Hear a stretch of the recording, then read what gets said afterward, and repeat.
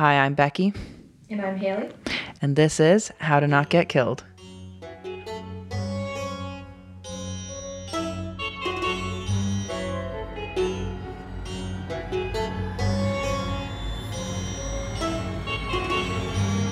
Happy bonus episode. Hey! Hi. We went two completely different routes on that. No, I'm excited. Hey. How are ya? Bonus episode day, guys. Yeah. If you've been keeping up, then you would have heard our voices yesterday as well. Yes. So, If you're a true minion. I hope you're not sick of us. We always say that, and I don't even care. If you're sick of us, too bad. Listen, deal with it, enjoy it, put us into your ear holes and listen. We like it. We like being part of your lives. Yeah. Yeah.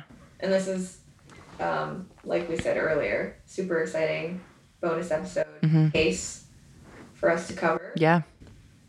Especially because this year marks the 25th anniversary It does. of JonBenét's death. Mm-hmm. Which Becky and I actually didn't quite even realize until, Yeah. like, Becky proposed we do this as, like, a Christmas bonus episode because it happened at Christmas time. Yeah. And then I was like, did you realize it's, like, 25 years exactly? Like to the date. Yeah. So, And I did not realize that. Like, I didn't either. So that's timely. yeah. Yeah. And it's just been, this is still unsolved, guys. Like, Yeah. It's still like, this is officially an open case still after 25 years. So, and they're coming up with new stuff. Like they're, which we'll get into. Yeah. There's stuff still happening. So, you know, yeah, we feel like it's still very relevant, obviously, right now. Yeah, that's true. We hopefully might be hearing some new leads in the case and breakthroughs, hopefully, in the next couple years. We want to like find the killer within our lifetime. Yeah, me and Becky personally are gonna find them. Yeah. We're gonna find the killer. And we're gonna deal with him or her in the way we will. Oh yeah, we're gonna find them, not report them. Yeah. Well, don't tell our secrets. That'll be an extra special book. Yeah, that'll be a secret live snuff film. This is awful.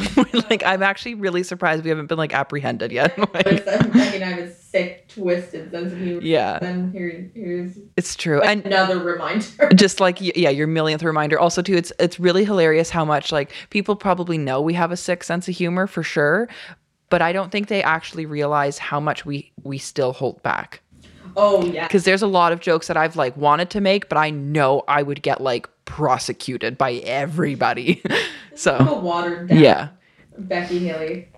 Yeah. Sense of humor. The very lukewarm, and even still, it's like to us it's lukewarm, but people are probably like, and they said that? What? Yeah. Yeah. Yeah. You know, It's just how we rock and roll around here. So yeah, as you know, this is 2 parts. This is a little different because we're kind of doing like a little pass off here. It's not like one of us leading and vice versa. We're kind of We're gonna cover certain parts of it. Yeah, we're taking little turns here. Yeah, because it's the bonus, so we both wanted to cover it. Yeah, we both know things about it and have been interested in it for a long time. So yeah, I feel like your research is probably way more up to date than mine is. I've done research on like what's going on currently. Yeah, a lot. Yeah. Yeah, and mine's. I feel like it's just not as current as yours. But like, if we're gonna be covering like the basic sort of like facts of the case in this episode, and sort of like the initial investigation and sort of the initial response to this whole incident. Yeah. So we're gonna set it up for you that way, and then part 2 will kind of be more like what's going on. Some what went on back then, but also just some additional things leading up to, you know, kind of present day. Yeah. Yeah, that's kind of our plan. Yeah. So if you don't like it, just too bad. Yeah. We're always like, if you don't like it, and like we're like, I think we want to go that polite route of like, let us know, but at the same time, like, no, deal with it. Like, if you don't like it, feel free to email us, but like, I'm probably gonna respond and be like, well, that's just too dang bad, ain't it? Like, it's already done. Yeah. It's already been done. So. All right. So we're going to jump into like let's jump in. The facts, the background. Let's do this. All right. So JonBenét Ramsey was a 6-year-old pageant competitor. Her father, John Ramsey, was the president Already, we're a sentence in. This is like... It's like Christmas theme, so He was a present. He was the president of a computer software company called Access Graphics. The family had a lot of money and lived in a large home in Boulder, Colorado. Her mother had entered her in various pageant competitions, and she went on to win 5 high-profile competitions. First was the America's Royal Miss, Little Miss Charlevoix. Is that how we say it? That's how I would say it. Okay. Charlevoix. Charlevoix. Charlevoix is a French. I like it. I like it. Little Miss Colorado, Colorado State All-Star Kids Cover Girl. That's a mouthful. I know, it's a long title. Whoever named... I'm the Colorado State All-Star Kids Cover Girl. Imagine a 6-year-old saying that confidently. It wouldn't happen. Yeah. And then National Tiny Miss Beauty. Also, I feel like that name isn't great. I don't like that name. Tiny Miss Beauty. National Little Tiny Little Miss Beauty. Like, it's just like way too many names. Like wacky waving inflatable arm flailing tube men. It sounds like it's like, honestly, it should be in a different order. Like Tiny Miss Beauty. Like, I feel like it should be like Miss Tiny Beauty or something. Miss National Tiny Beauty. Yeah. Or, yeah, I don't know. It's just, I don't like it. National Beautiful Tiny Person. Little Tiny Person Beauty. I don't like it either way. Patsy Ramsey had actually also competed in pageants as a young adult. She had won Miss West Virginia and competed in the Miss America pageant. So on the morning of December 26th, 1996, 26th is Boxing Day, right? Yeah. Okay. Mm-hmm. I forget. I just forget things. You just forget that the 26th is Boxing Day. I always get it confused with the 25th. Like, for whatever reason, for ages, I've always thought the 25th was Boxing Day, not Christmas Day. Okay, I guess I see what you're saying. Because like the 24th feels like Christmas. Christmas. Yeah, I get that. But yes, that is Boxing. So they've already had their like Christmas Day. Yes. And this is like the morning of Boxing Day. Yes. So Patsy Ramsey had claimed to discover a ransom note for her 6-year-old daughter, JonBenét Ramsey, on the back staircase of the house. She called the police at 5:52 a.m. to report her daughter missing. Her father, John, and her 9-year-old brother, Burke, were also present in the house. Her body was found less than 8 hours later in the utility room in the basement by her father, John.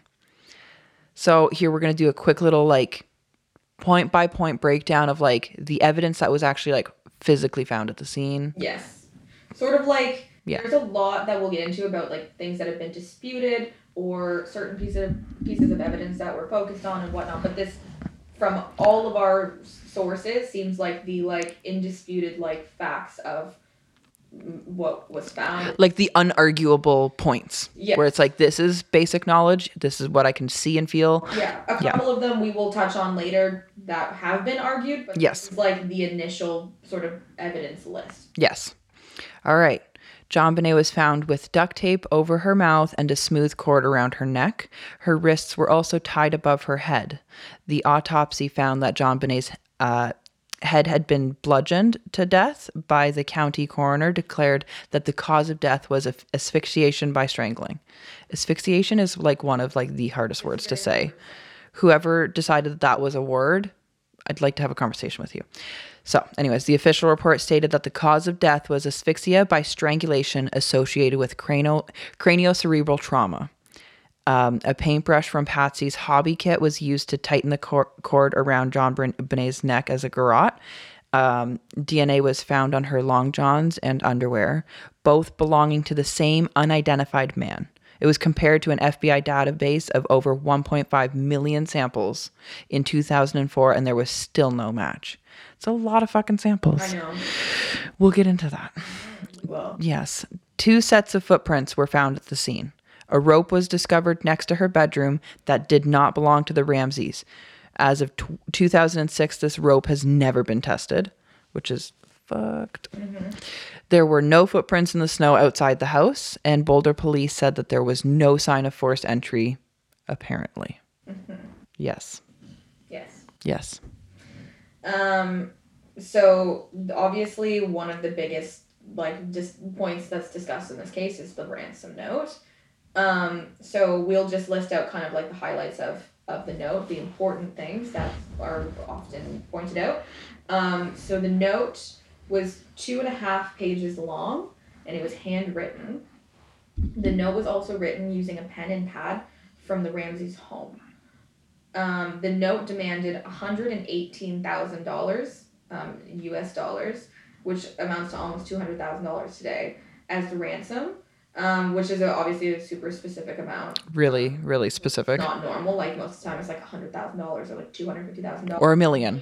Yeah, like a nice round, solid straight line. Yeah, and it is pointed out by John Ramsey himself to the police that this amount is identical to his Christmas bonus of that year. Yeah. Which also we've discussed, like, puts in perspective like how wealthy these people actually were. Like, that's his Christmas bonus. Yeah. That's not his salary. Yeah. Like, and like more than most people's salary, but that was just like his bonus. That's more than like most people's household salaries. Yes. Of like two income earners. Yeah. So if anyone listening to this is like, yeah, that's my Christmas bonus, how come you haven't given us money? Hello. We need you. Patreon tier for you. $500 a month. Yeah. Okay, let's bump it a little higher. So that's obviously of note. The note requested the exchange of JonBenet for the money take place the next day, December 27th, and they said they would call between 8 and 10 a.m. on that morning, but no call was ever received. There was a part of a like practice note that was found, like the top of it had been ripped off the pad, and you could see like the imprints, of, like the deer, like Ramsey's. I don't remember how. Yeah. It starts with it starts with Mr. Ramsey, so you can see like Mr. Ramsey at the top, and then had been like ripped off. Yeah. It was, like a practice note was written. There were spelling errors in the note on certain words such as business and possession that were spelled with like incorrect amount of S's and stuff, but more uncommon words such as attaché were used and spelled correctly. So that was kind of like noted as sort of weird. Mm-hmm. Like more common words were misspelled, mm-hmm. More uncommon words were spelled appropriately. So the letter is signed SBTC.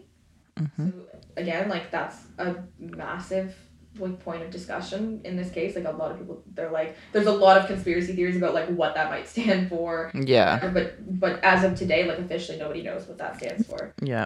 The note did not have any fingerprints on it except Patsy's and the police detective who handled it, apparently without gloves. Idiot. Stuff like that. I'm just like, how'd you get your job? Like, the mom handling it, that makes sense because she's like reading it, but like you walk in as a police officer and you're like, oh, just hand me that note, no gloves, whatever. Yeah. Just, like get my DNA all over it. Here, let me just wipe my nose with that. It looks like you're out of toilet paper. Can I borrow that for a second? Yeah, that's not that important. Yeah, just sure wipe your fucking ass with it. Might as well. Like, God damn it. It included unusual punctuation and phrasing. And all of this initially led police to believe that the note was staged. Experts hired by the Boulder Police Department said that they felt the note had been written by an outside, or that the note did not seem to be written by an outside stranger, that it made more sense that it came from someone in the house due to like it was the pen and paper from the house. It was a really long note that like people are like, well, why would someone come in and sit down for like an hour and write this note when you're trying to like kidnap a kid? And there were lots of people that believed the note was written by Patsy Ramsey herself. So that's kind of where those are the initial impressions. Mm-hmm. So I'm going to read the note. Yeah, we have the text of the note. You can find this online. You can find pictures of it. Yeah. And see all like the handwriting, and there's like words that are scratched out and stuff like that. Yeah. Whatever, but I would just read it for you. Yeah. And like, fair warning, I usually mess up my sentences when I'm reading straight from something. So here we go. Mr. Ramsey, listen carefully. We are a group of individuals that represent a small foreign faction. We do respect your business, but not the country that it serves. At this time, we have your daughter in our possession. She is safe and unharmed. Sorry, see, I already messed it up. And if you want her to see 1997, you must follow our instructions to the letter. You will withdraw $118,000 from your account. $100,000 will be in $100 bills and the remaining $18,000 in $20 bills. Make sure that you bring an adequate size attaché to the bank. When you get home, you will put the money in a brown paper bag. I will call you between 8 and 10 a.m. tomorrow to instruct you on delivery. The delivery will be exhausting, so I advise you to be rested. If we monitor you getting the money early, we might call you early to arrange an earlier delivery of the money and hence an earlier pickup of your daughter. I said because they didn't say That was me grammatically fixing that. Yeah, they say hence earlier. Yeah. Which I can't even physically bring myself to say. It's like actually hard to say. I know it like hurts me. So I was like, I'm going to just say it. Anyways. I'll just jump in and say that I think I said this wrong about how they were supposed to call like the morning of the 26th. They say I will call you between 8 and 10 a.m. tomorrow. Okay. Which would be the 27th. Okay. So that's what they're saying. I'll continue. Any deviation of my instructions will result in the immediate execution of your daughter. You will also be denied her remains for proper burial. The two gentlemen watching over your daughter do not particularly like you, so I advise you to not provoke them. Speaking to anyone about your situation, such as police, FBI, etc., will result in your daughter being beheaded. If we catch you talking to a stray dog, she dies. If you alert bank authorities, she dies. If the money is in any way marked or tampered with, she dies. You will be scanned for electronic devices, and if any are found, she dies. You can try to deceive us, but be warned that we are familiar with law enforcement countermeasures and tactics. You stand a 99% chance of killing your daughter if you try to outsmart us. Follow our instructions and you stand a 100% chance of getting her back. You and your family are under constant scrutiny as well as the authorities. Don't try to grow a brain, John. You are not the only fat cat around, so don't think that killing will be difficult. Don't underestimate us, John. Use that good Southern common sense of yours. It is up to you now, John. Victory. Signed, SBTC. Yeah. How strange. It's like one of those like ransom notes. It's like hard to get through because it's like, it's confusing. It feels all over the place. It does because it's, I can't even like gather my thoughts about it just because it's like, it doesn't feel like your classic ransom note. No. And I think that's why authorities were like, this seems staged. Because, like, I kind of understand that. Like, it's very strange. It's very long, of course. It's, like, I feel like certain parts of it, I guess every part of it seems necessary, but, like, usually I feel like they're simpler, where it's just, like, we want $100,000 in cash. We'll call you tomorrow at 7 a.m. Unmarked bills. If you talk to police, she dies. Yeah. It feels like almost, like, overly instructioned. Yeah. There's way too much detail. Yeah. There's also like a lot of ego in it too. Like unnecessary ego where it doesn't, I don't know. I feel like when people punch how important they are or believe that they are, it's like an overcompensation. Mm-hmm. So it's like had they started off being like, we're very powerful people and then ended there kind of thing around like that first part where they're like, look, we're also very important. With them saying it again, like in the sense of like, you're not the only fat cat around here. It's kind of like you're really overestimating your confidence and it just doesn't feel. It's such a weird way to phrase it. It is. Like you're not the only fat cat around here. Like who talks like that? 1930s. Yeah. Like I don't. Like you're not the only hey, you fat cat. It just. Yeah. Yeah. I don't know. It's such a weird way to phrase it. And again, like the punctuation, there's like. At the very beginning, it says, like, Mr. Ramsey, listen carefully, ! Yeah, like as if it's like, hey, listen carefully, guys. Like, and then at the end, it's like, it is up to you now, John, ! And then victory. Victory, ! Yeah. Victory. Like, what the fuck does that mean? Yeah. This isn't a victorious situation. No. Even if he gets his daughter back, he's losing, like, a lot of money. Like, yeah. You know what I'm saying? Like, it just... It's a lose-lose situation. No matter what way it gets put, this is lose-lose all around. There's no winning here. Like also, I feel like the whole, like, you stand a 99% chance of killing your daughter if you try to outsmart us. Follow our instructions and you stand a 100% chance of getting her back. Like, did you go to math school? Like, did you learn math? Get those percentages as far as, like, I get the point they're trying to make, but it's just, like, she's almost certainly going to die if you try to outsmart us. You'll almost certainly get her back if you if you just follow our instructions. Yeah. It's like there's so many different, like there's so many better ways to say that. It almost would have been better if this writer had said, there's a 50% chance you'll kill her, but there's a 50% chance you'll get her back. Yeah. Because like the point that they're trying to insinuate is like, it's in your hands based off of one decision. You know what I mean? Where it's like, it should be 50-50, not 99-1. Like, yeah, I don't know. I don't understand. It's very strange. It's very strange. It's like unnecessary detail where it's like, you will also be denied her remains for proper burial. Like, I think that's probably a given. Yeah. You know what I'm saying? As long as they're gonna kill her and then be like, and then like give her. And then be like, hey, I'm gonna stop by on Tuesday. Here you go. You can have a funeral. Yeah, because then it's like, yeah, it's just, it's implied. Of course, you wouldn't do that. Yeah. If you kidnapped her and your intention is to kill her, if you don't get, like, obviously you're not concerned about her funeral. Yeah.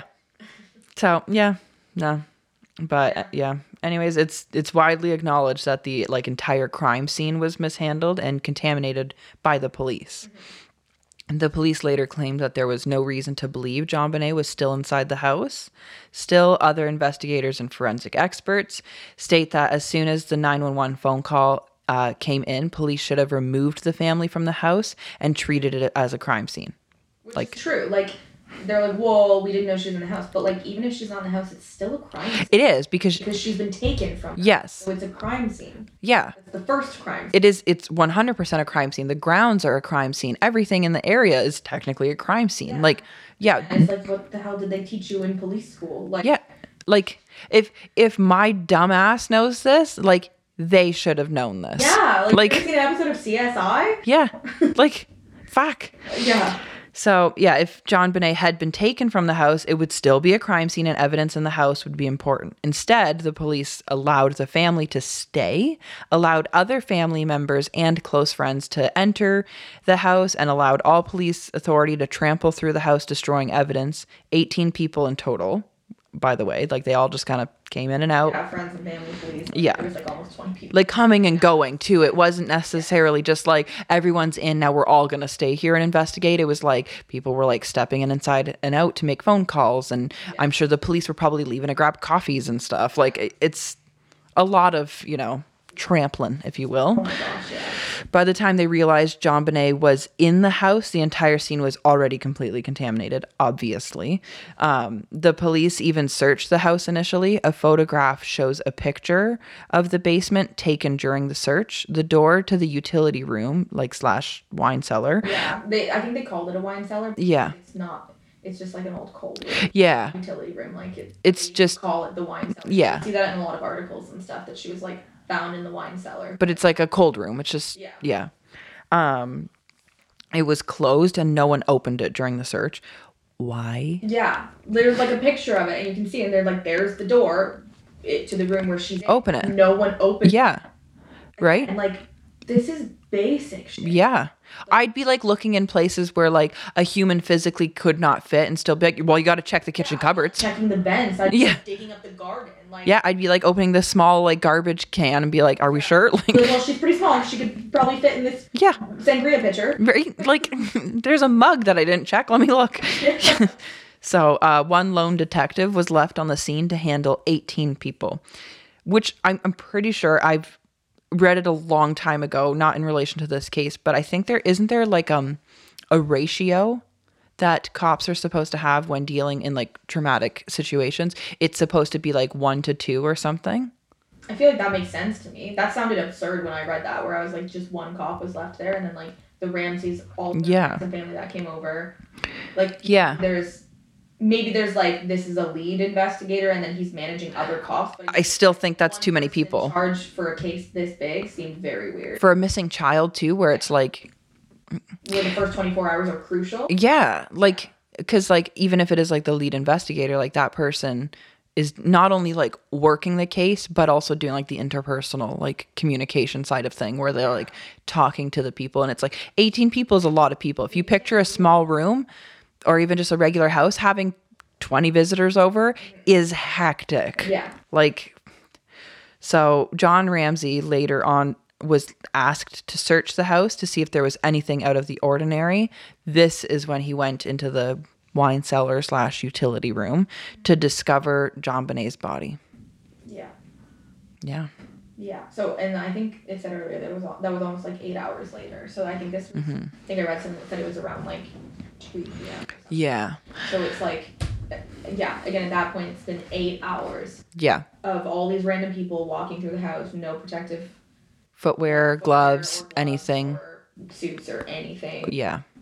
The one guy wiped his ass with the fucking Yeah, like one guy sneezed into it. Like everything is ruined at this point. pretty much. Yeah. Pretty much. I actually had also read, and again, no idea how accurate this is. It was only the one source that I had read, that when John was asked to also like search to see if anything was out of the ordinary, that he went directly to the utility room, skipping over like other rooms. That's something I had read. Again, that could just be like conspiracy or people like trying to build a narrative, but that's what I had read, that like in the files it said that he like went almost like straight there.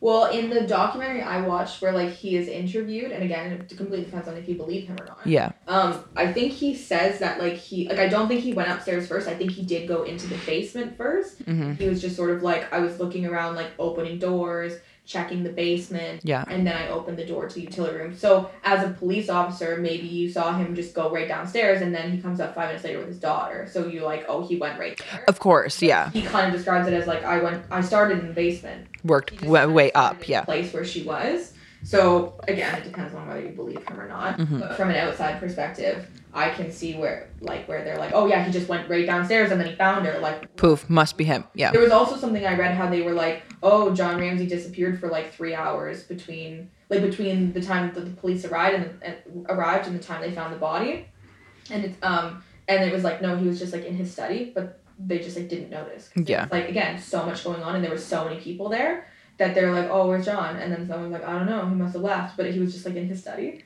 Yeah. So I read that too, that like the police were like, John Ramsey disappeared. He's hiding.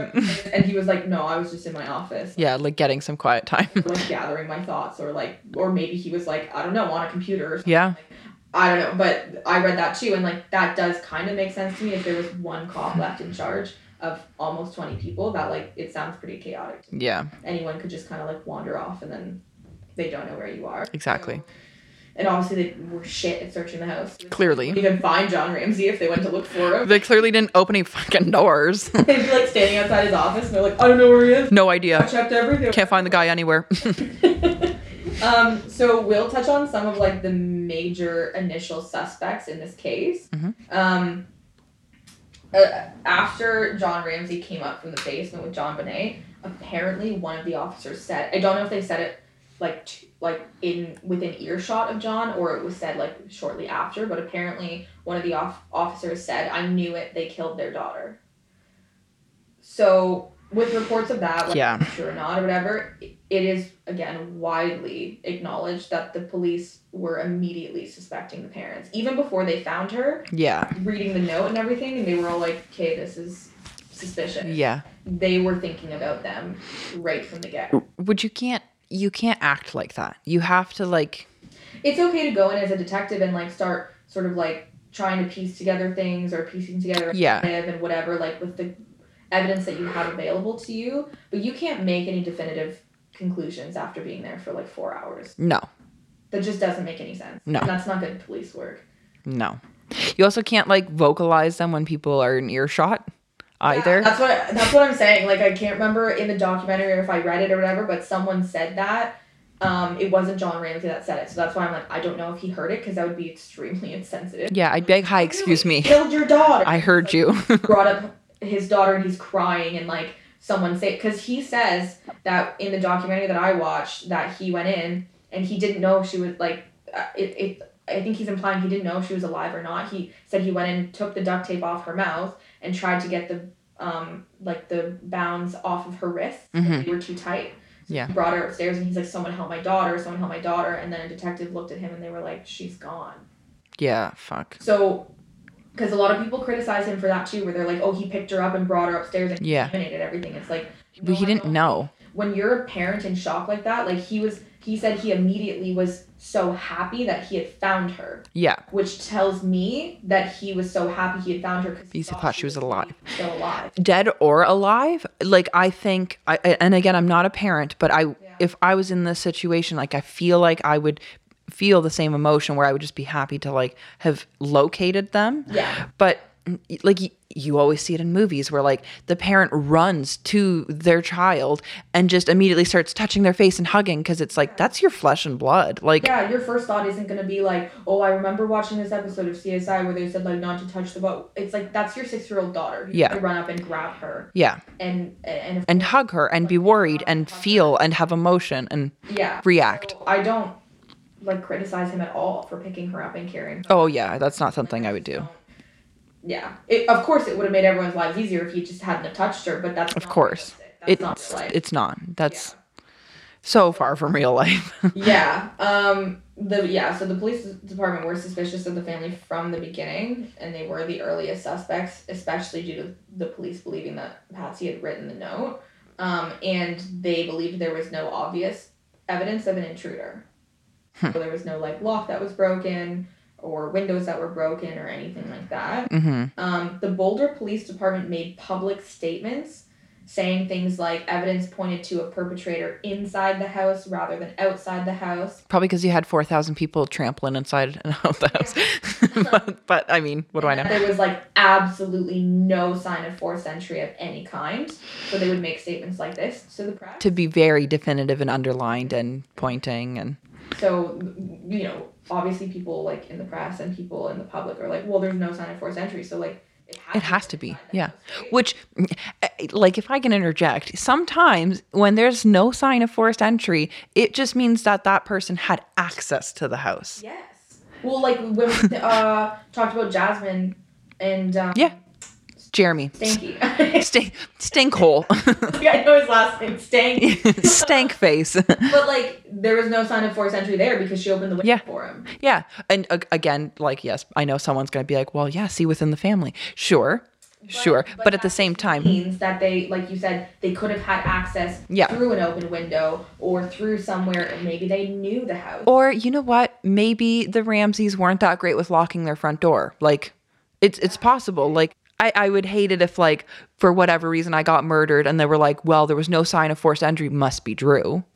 Yeah, I know. There's other possibilities. Because it's like, well, realistically, like, any fucking idiot could waltz into my house and take me. Like, a lot of Boulder locals were like, this was the first case of this kind at all. Like, never heard about murder cases in Boulder. It was always such a quiet town. Like, it was a college town. And that's kind of the thing. Absurd to me that someone forgot to lock their door or their back door. And also, too, like, think about, like, the time period, too, like the early 90s, in a small, quiet town where there's not a lot of, like, crime like this. If anyone was, like, alive during this time that's listening, times were different. People didn't lock their doors, especially in small, what they thought were cozy communities. Mm-hmm. It was that thing where you could just leave your garage open and not worry about someone coming into your house, or leave your front door open. And you know what? Hey, maybe your neighbor pops by, knocks on the door and says, hey, can I come in for a visit? Like, that was the time. Mm-hmm. Like, so that's also a possibility of why there might be no forced entry. Yeah. But that's just me. That, there was no maybe super obvious evidence of forced entry, but like, you're the police. Look deeper. Yeah, because sometimes there's forced entry in places that like you might have no idea. Like, So one of the theories is that Patsy accidentally killed JonBenét. We've heard this before, like, or that that it wasn't, not that it was intentional to kill her, but that she was enraged that JonBenét had wet the bed again because she had a history of wetting the bed, and apparently it infuriated Patsy, and that she like hit her over the head with something and knocked her out. Like I and not to say my stance a little too early, but like I find that so fucking hard to believe. Yeah, well, when we were watching, Becky and I watched Casting JonBenét. Really good, yeah. Which was a really good documentary on Netflix. That kind of explores like people local to the town and their thoughts and the things that they were hearing, and all this stuff. It's like a lot of scuttlebutt, but it's really interesting. Yeah, and there were a lot of like women that were like, it's a stretch to say that yes, like your kids infuriate you sometimes. Like, 100%. Potty training, that one woman gave an example or whatever, and it's like, yeah, you're infuriated, but it's a stretch to be like, oh, this woman was so... They were also mentioning that the media was like, her 40th birthday was impending, so she was like so stressed, so jealous of her young child. Yeah. And the one woman was like, how dare they imply that because a woman's about to turn 40 that she's so enraged and stressed that she's gonna kill her, that she's now murderous. like, that's not motive. Yeah. You know what exactly. What I could believe is if there was like previous evidence of Patsy having a really short temper, but there wasn't. It's evidence of abuse. Yeah. But there wasn't. That's the thing. So it seems like a stretch to be like, all of a sudden she's like, that's it, and smacks her over. Yeah. And like, sure, people snap. We do know that happens. But like, usually there's like some type of analysis done after. Was this a psychotic break? What was this? That's also not the case here. Like, no. And we'll discuss more about the whole like order of things that happened as far as like the bludgeoning versus the strangulation, but it just doesn't line up. No. That she would have smacked her over the head and then everything else was staged. It doesn't really add up with the autopsy. Mm-hmm. So also the bedwetting theory, just it almost can't be true, because in the documentary I watched that I'll mention later, they said that her underwear and long johns were soiled, but the sheets in her bed were not. Yeah. And that there was fibers found in her bed sheets from her pajamas, meaning the bed sheets couldn't have been washed. Yeah. Because it meant that she had slept in that bed that night or been in that bed. Yeah. And that the sheets hadn't been washed and the sheets were not soiled. Yeah. So she didn't wet the bed that night. No. A lot of people are like, again, even in the casting job, they're like, well, I know she wet the bed that night and everything. She did not. She did not. The bed that night. No. She wet her pants because at some point later. Yeah. Or that could have even been post-mortem, because everyone does know that like your bowels and bladder do let go. Yeah. With passing. Her clothing was soiled, but her bed was not. No. Exactly. So, that is definitive evidence. And like, again, there's a lot of like things that were reported in the media were like, well, she went to bed that night, so like her mom just snapped. But she didn't. So again, such a fucking stretch. Out the window. Ugh, I hate when like women get painted as these like erratic, just like emotional thinkers. We're like, there's one thing that's just gonna piss us off. Your period or menopause is gonna turn you into a psychotic killer. Yeah, and it's like, okay, so what, you turn 40 and you're all of a sudden this fucking wild maniac? Like, no, that's God damn it, she's on the loose. Like, it's just such a, oh my God. All right, yeah, let's get into it. So, another theory surrounds her brother Burke. I know there's a lot of theories around him. One claims that he accidentally like killed her by hitting her over the head with something, and like the parents covered up. But again, if it was an accident, same with the theory about Patsy hitting her.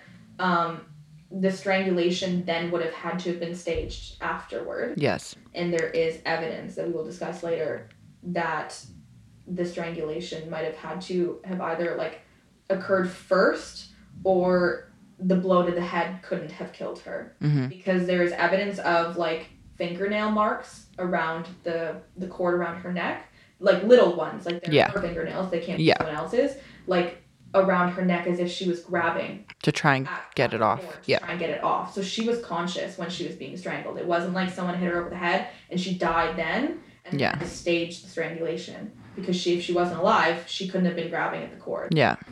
So again, the whole like Burke or her mom or John or someone hit her over the head, accidentally killed her, then staged a strangulation.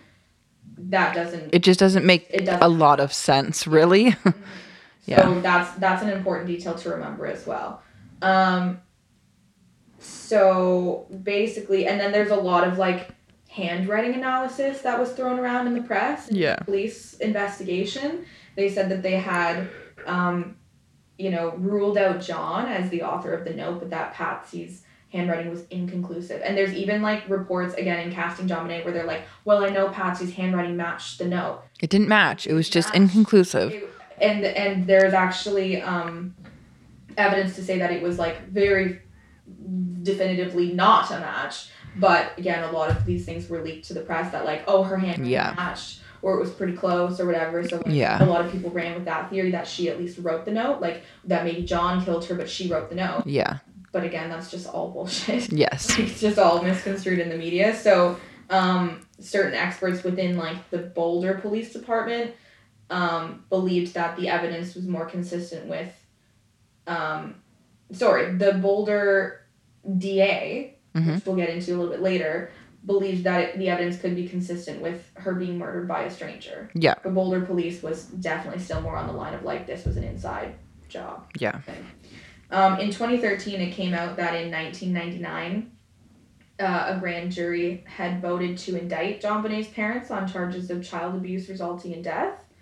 But the Boulder district attorney at the time, Alex Hunter, which again we will discuss him a little bit more in depth in part 2, he didn't believe there was enough evidence to support the charges. Because there isn't. He didn't.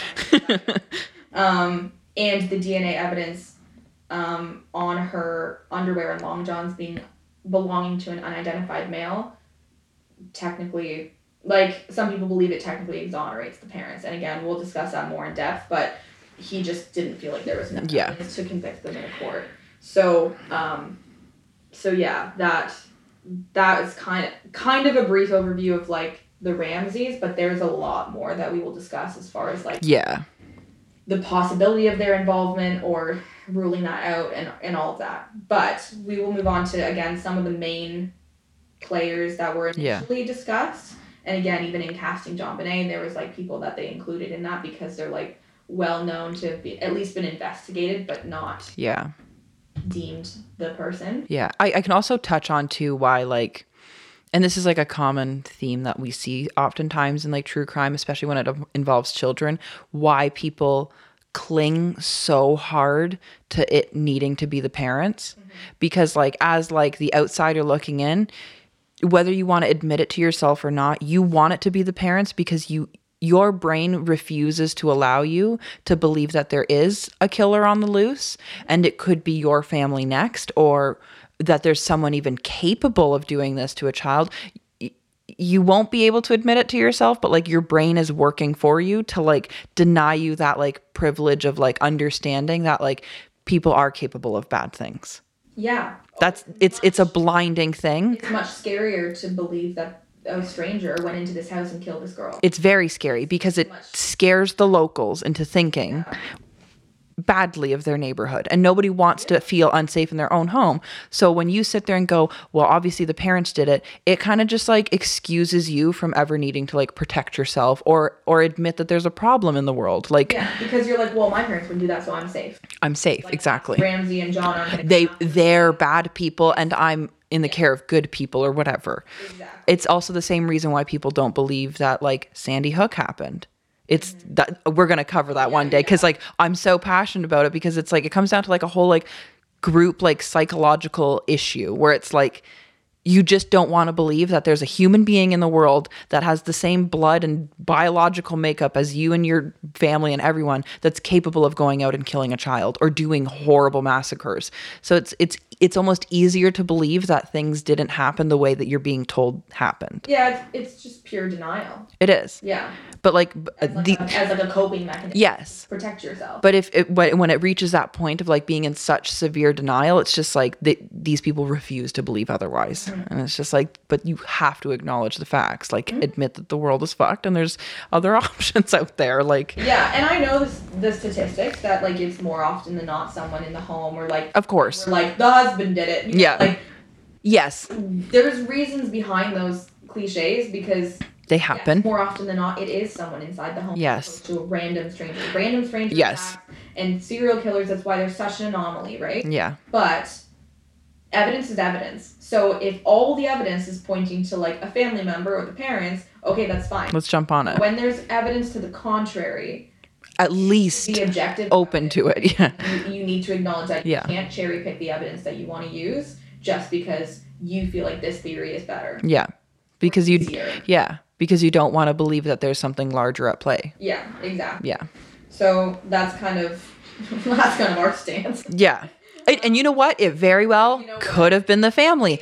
I don't know. Get to the end of this and be like, you know what? We just don't fucking know. But I just think it's important to point that out, especially when, like, even in the Amanda Knox case, where it's like, well, we don't really know. No one really knows for sure. But when it seems like someone is being unfairly targeted, especially right from the beginning, when there wasn't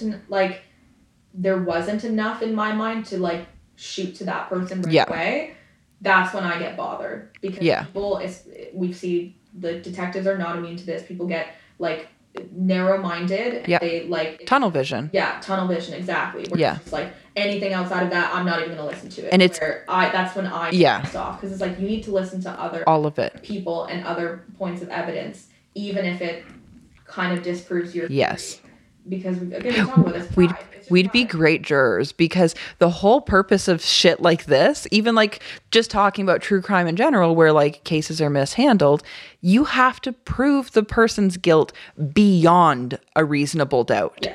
So if you think someone's guilty, but there's even a fucking inkling that they're not guilty, they're not guilty. You have to prove it beyond That's that. our justice system is set up. And sometimes guilty people walk free because of it, and that sucks. But like that is the way that it is. That is, and it's also I'd almost rather guilty people walk free if it means less innocent people will get locked up because of this. So I know that's probably something people don't want to hear, but there have been far too many people that are completely innocent and they just like get placed in because of tunnel vision. And it's like, as we discussed in other cases too, sometimes you don't have to be convicted convicted of the crime to have your life entirely ruined. yeah. And that's The second your name hits the media, your life is fucked. Yeah. Because people will it's trial persecute you. right? Yeah. So that's kind of like, it's very clear that that's what happened in this case. But we will discuss again some of the other suspects Yes. that were mentioned. So a local man named Bill McReynolds had visited the family home. There was like differing accounts on this. Some say 2 days before, some say he was there on Christmas Day. He was like known to dress up as Santa Claus around Christmas time, so it could have been like any of the like days leading up, but he knew the family. He had a daughter who had been abducted 22 years earlier in 1974, and it was unsolved. Like, I actually didn't know that about this case. Yeah. That's why a lot of people are like, this is like a weird, but like just very coincidental. His wife had written a play about a child being molested and then murdered in a basement. So again, like kind of like Ominous, like foreshadowing almost. Like, weirdly similar. Yeah. Details. Bill claims that he was very close to JonBenét, and he was quoted saying after her death that it was very hard on him. Like it took a toll on him. She had apparently given him, when he was at the house, I think when he was dressed up as Santa Claus. I'm pretty sure, because he said this was the first time a kid had ever given him a gift while he was Santa. He was dressed up as Santa Claus, and she apparently gave him a vial of glitter. And he was going into heart surgery around that time, and he brought the vial of glitter into heart surgery with him, and he told his wife that if he died during the surgery, to have his ashes mixed in with this glitter. Okay. Which is strange. I see. Say I want to take another. I want to take another route so that. Yeah.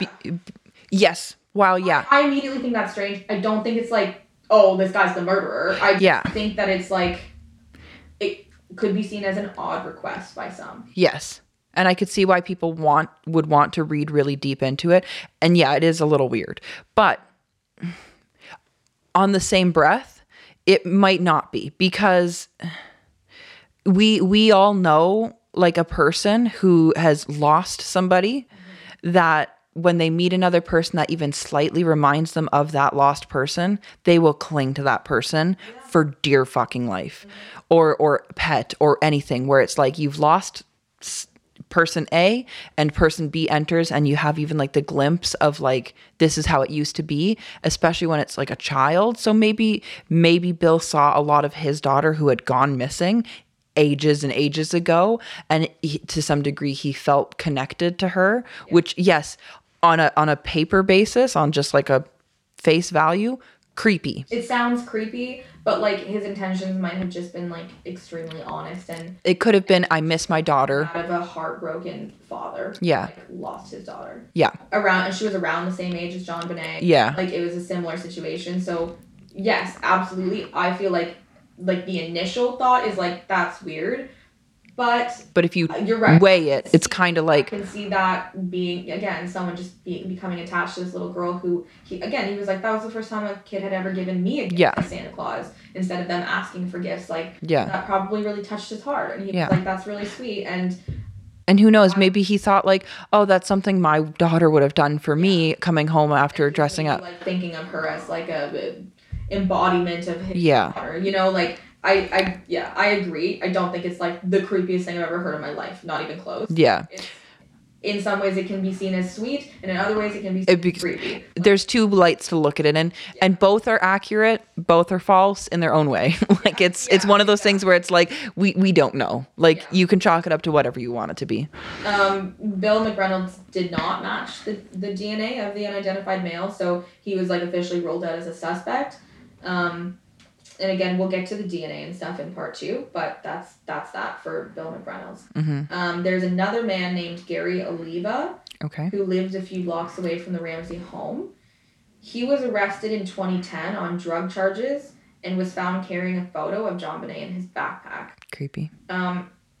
And I don't know if it's this time in 2010 or the next time, but he was also arrested in 2016 on charges of child pornography. Okay, so maybe it was 2010. It was one of these times where, like, police went to his home and there was a literal shrine to JonBenét Ramsey. Now, see, that's something I can definitively say is creepy. Yeah. There's no sweetness behind that. That's just creepy. Yeah. And there's a quote from him from the time he was arrested, I believe in 2010. So that's why I think that's when they discovered this. And Yeah. He was probably officially put on a suspect list. But Yeah. He says he felt that JonBenét was an exceptional girl and that her death was an exceptional loss. I felt the need to build a monument, a shrine to remember this little girl.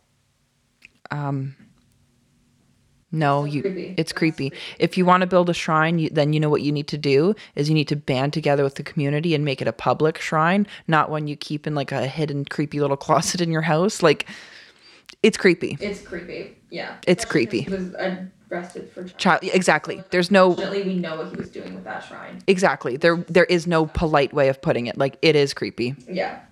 A high school friend of Gary Oliva revealed in an interview with In Touch, I might add. Like, this is, like, mentioned in when I watched, like, BuzzFeed Solved, where they're like, oh, In Touch, like, the pinnacle of American journalism. Yeah. But it's like, the pinnacle of America. But they were just pointing out that a lot of people were being offered money to give interviews at this time. Yes. Anything to do anything with whatever. So, like, let's just take this with a grain of salt. But a high school friend of Gary Oliva revealed in an interview with In Touch magazine that Gary called him a day after the murder occurred and said, I hurt a little girl. I hurt a little girl.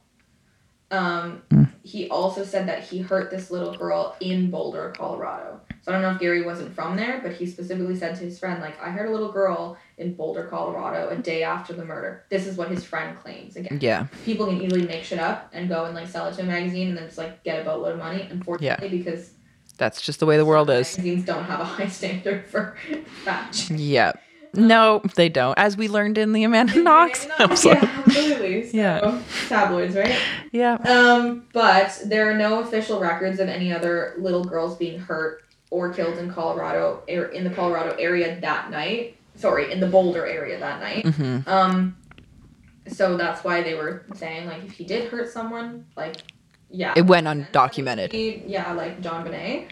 But Gary Oliva also attempted to strangle his own mother with a telephone cord.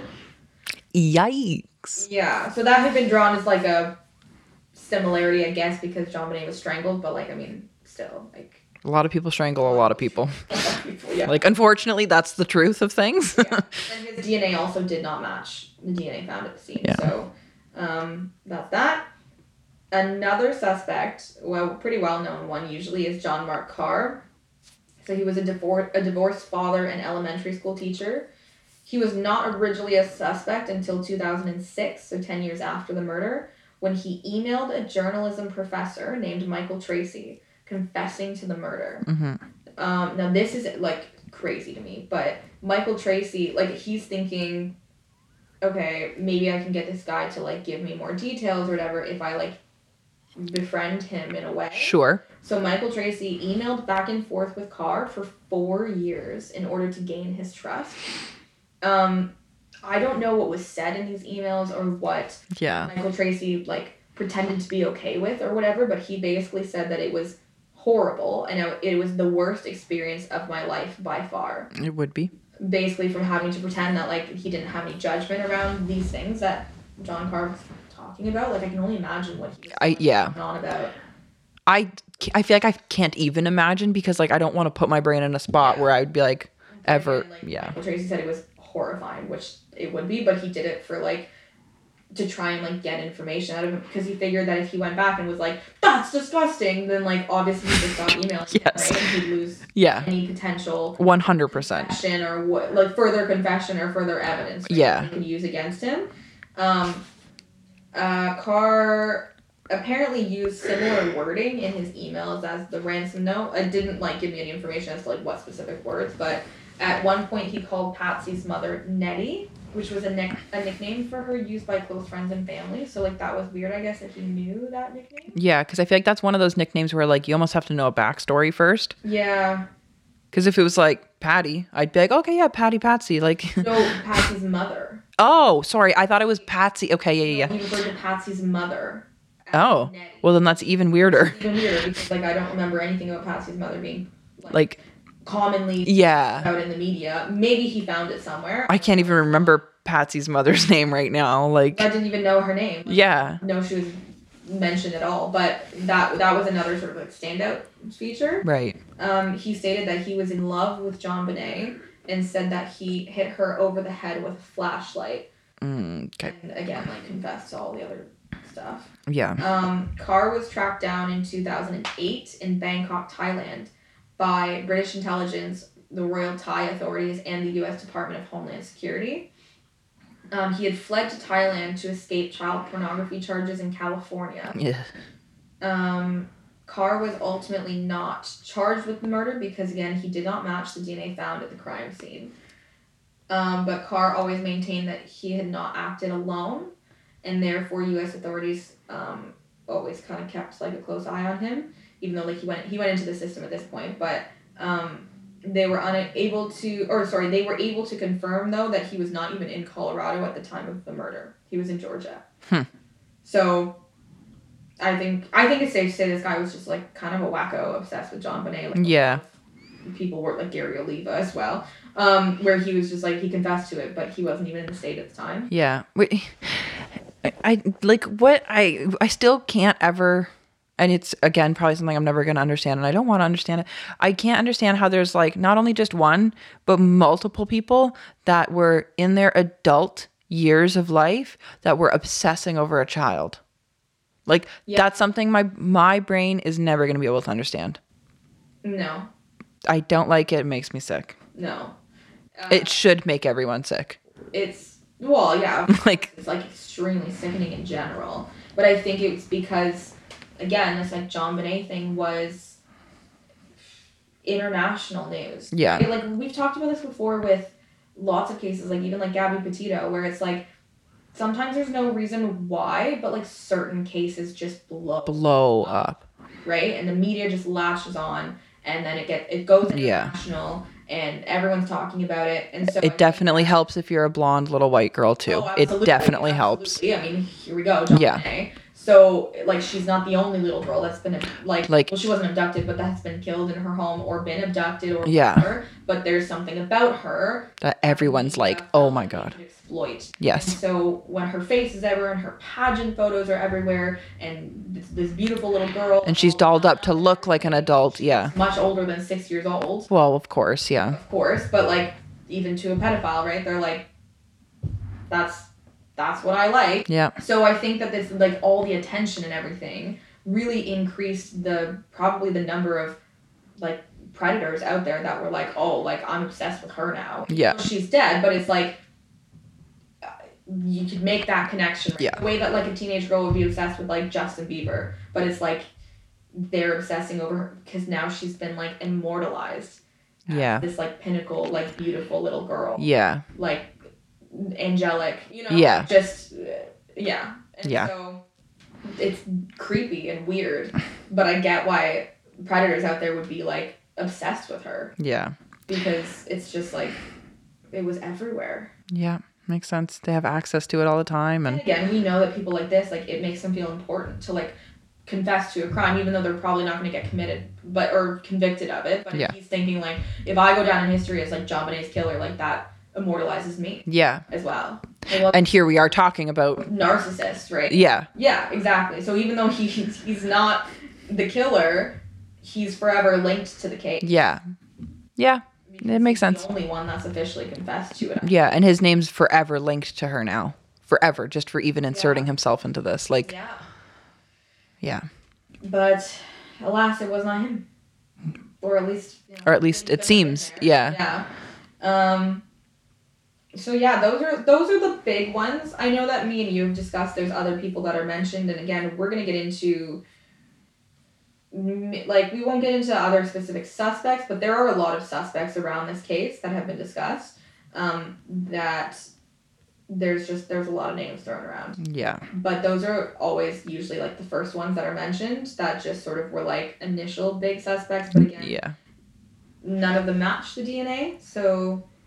For now, at least, they're out the window. They're just sort of creepy. Yeah. But we also do know that, like, DNA isn't necessarily always. All or end all. It's not. Yeah. So that's why I'm kind of like, well, these people have been officially deemed, like, not the murderer, but John Mark Carr wasn't there. But I feel like Gary Oliva, like, It's possible. it's possible. I don't know. It's still possible to me, but there are definitely stronger suspects that are now being considered. So Yeah.